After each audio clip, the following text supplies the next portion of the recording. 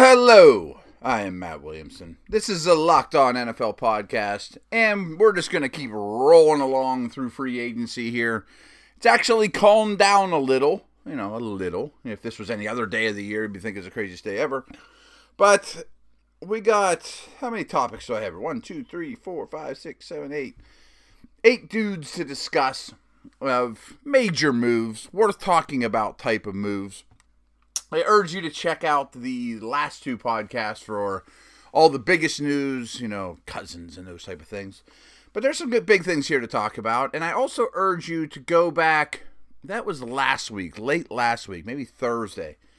And we did a joint Locked On NFL, Locked On Dolphins podcast.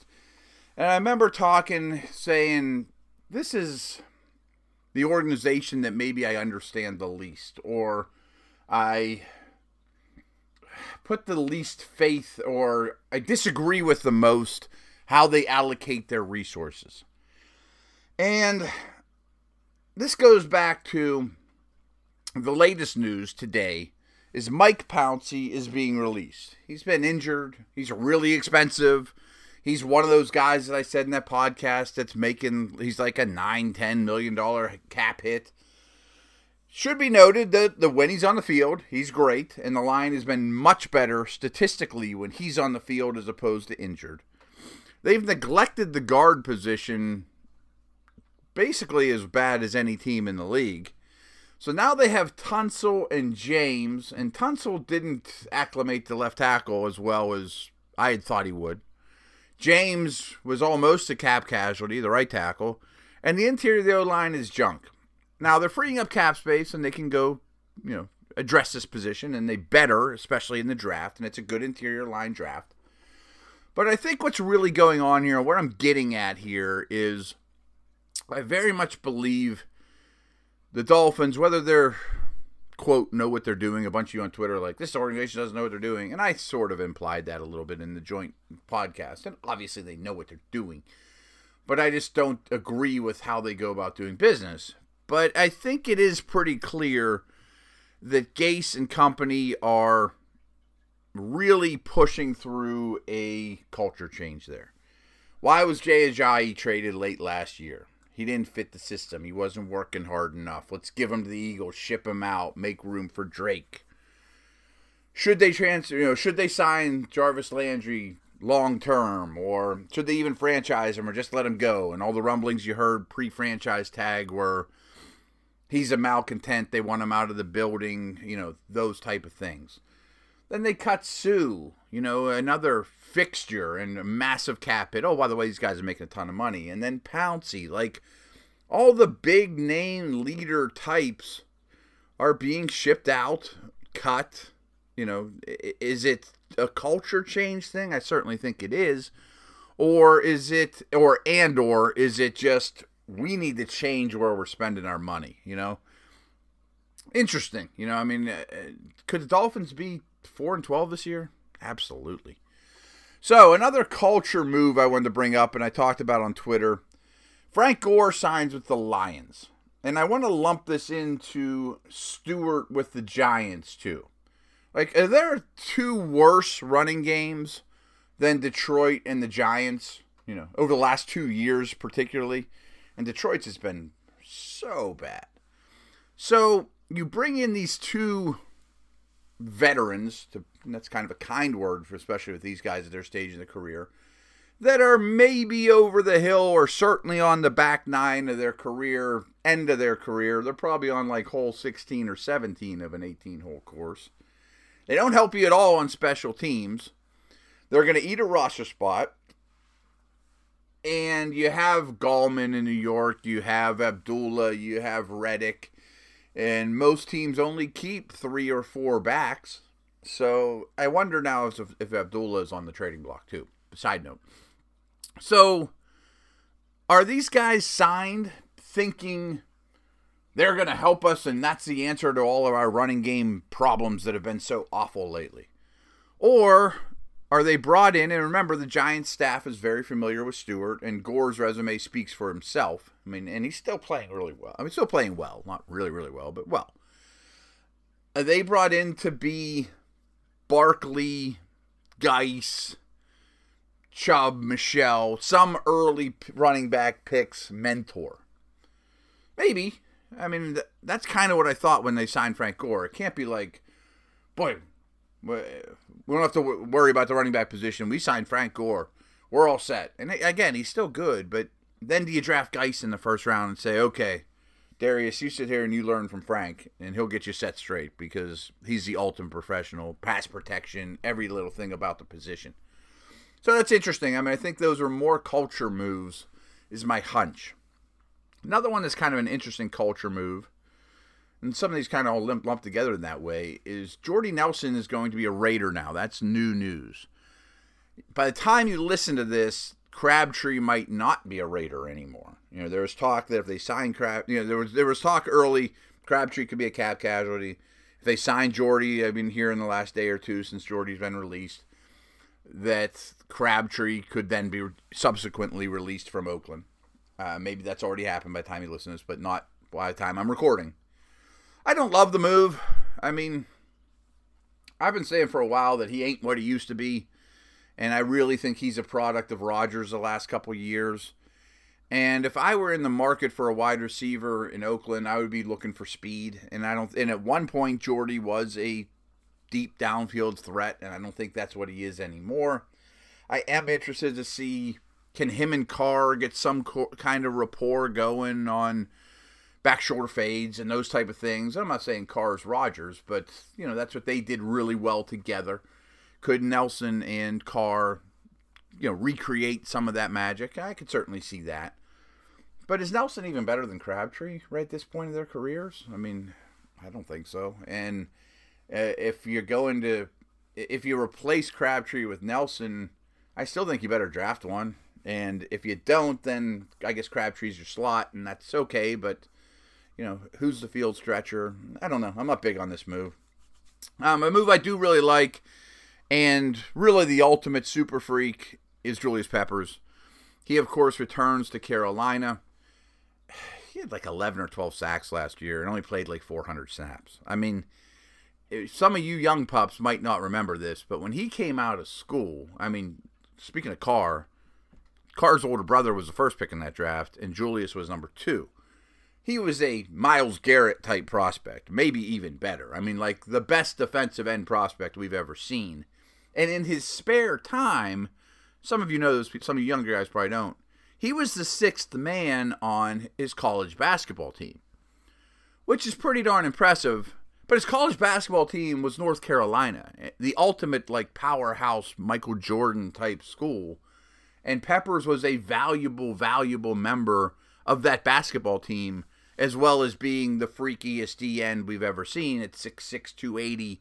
And he's still going and playing extremely well, and has returned home to the Carolinas. And again, I think he not only, more so than Gore or Jordy or Stewart or some of these dudes I've mentioned, the older dudes, will be a major contributor again this year. He was, like I said, he had double-digit sacks last year at like 38 years old. But he also would be a fantastic mentor for Landry from Boston College, or Davenport, or, you know, an edge guy. And Carolina is going to be a rush 4, drop 7, linebackers covering a ton of ground type of defense that they used to be, I think. They blitzed a lot more last year, so they are going to put a lot of stress and you know, a lot of emphasis on those positions. And Pepper should contribute now and should be really useful down the road too, for, you know, the next guy. It was a little trade, but quarterback trades are important. And Trevor Siemian goes to the Vikes. And I did mention in my cousin's, you know, discussion with you guys yesterday, the day before, Vikes better add another veteran. And this is like the perfect one, because Siemian doesn't cost anything. That's huge. He has starting experience. He's smart. He can move an offense at least, you know. I mean, so it's not like you got a $5 million backup behind a $30 million starter. I think that's a great move. So a little bit of insurance. I'm not saying he's this year's Nick Foles, you know, if Wentz goes down, that he's going to lead you to the Super Bowl. But if Cousins is hurt for 2-3 weeks, he should be able to man the ship and hand the ball off to Cook and good defense and make some throws to those good receivers. And it paves the way for another quarterback, obviously, to Denver. I mean, I don't think Denver wants to move on from Lynch yet. I mean, maybe they would as the preseason goes along. Keenum's obviously going to be the man. But my hunch is you still probably draft one with that first-round pick or, the early second one possibly. I think you add some other rookie here for a potentially long-term plan.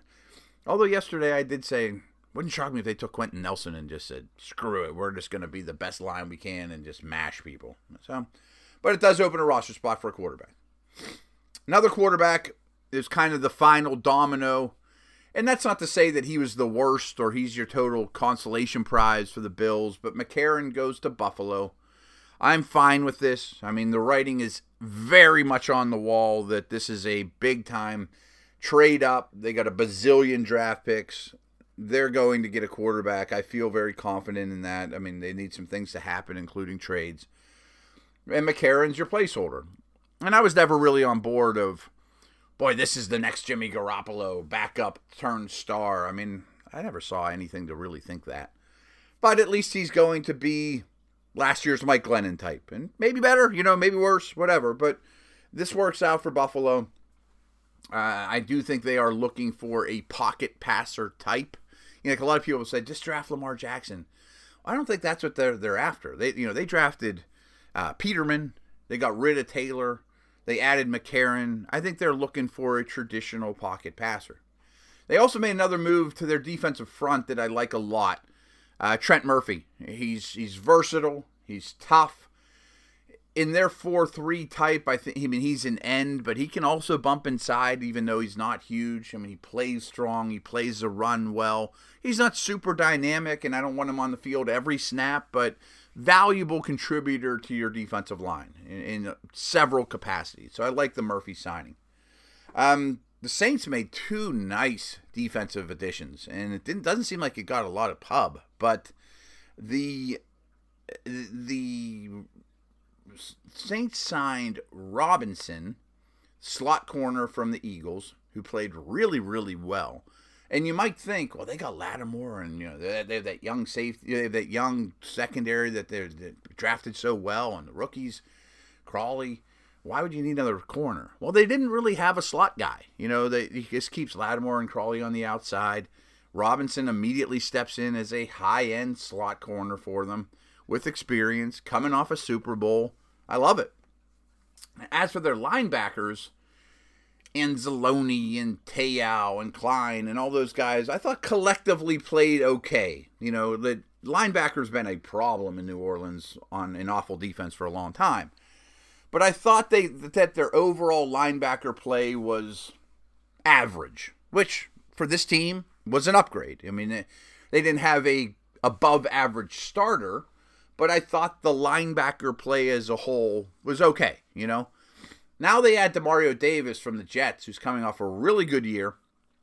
And I think he's immediately their best second-level player. Interior blitzer, size, can run, can cover tight ends a little, can cover ground.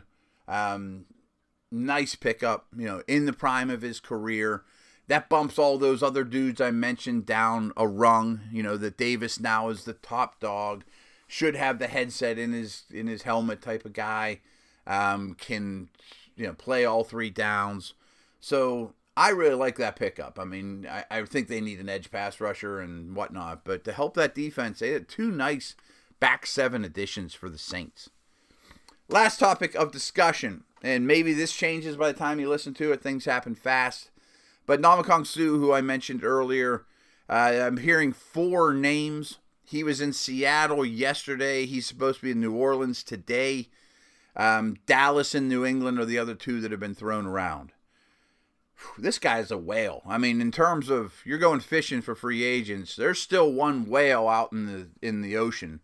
Ndamukong Suh, total superstar. And I talked about those 2 nice additions for the Saints, but imagine if you put Suh there. Suh and Rankins and Jordan. I mean, now you might have a good defense. Seattle,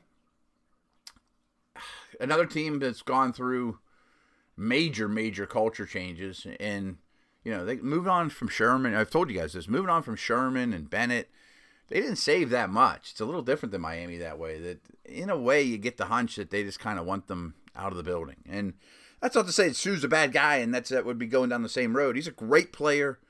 Their defense, they've been as great as the Legion of Boom is and all that, but their defensive line has been awesome with a variety of so many players over the years. Sue would be a foundation dude that would really bring that defense back to not where it was, but whoa, okay, now they're not maybe taking that huge step back that it looks like they're going to. Dallas could absolutely use them. There's no doubt they could use an interior pass rusher, go a very long way to completing their defense. I mean, Sue's a superstar. Sue's a top 12 defensive player in this league. He'd go a long way to completing any defense. New England, maybe he wants to win, and he's calling them. It's not really what they ask of their defensive tackles. They just traded for Shelton. They have Brown. They're just moving on from Branch. They want hogs in the middle. But we know it's a very versatile scheme, and they would probably use him not outside the tackles, but maybe as like a 3-4 defensive end type, and certainly on passing downs on the interior. The Saints are the one that really has me intrigued, though. Like, if he goes to the Saints, I like their chances of really contending this year. So, okay, I assume tomorrow we'll have enough content to make a show similar to today. Another 10 dudes will probably sign. And my hunch is next week we might just start going team by team, division by division, recapping things. What do we do now as the draft approaches type of, a state of the union for each team. Where are we at now that the big wave has hit? So, all right, spread the word on the whole Locked On Network. Over and out.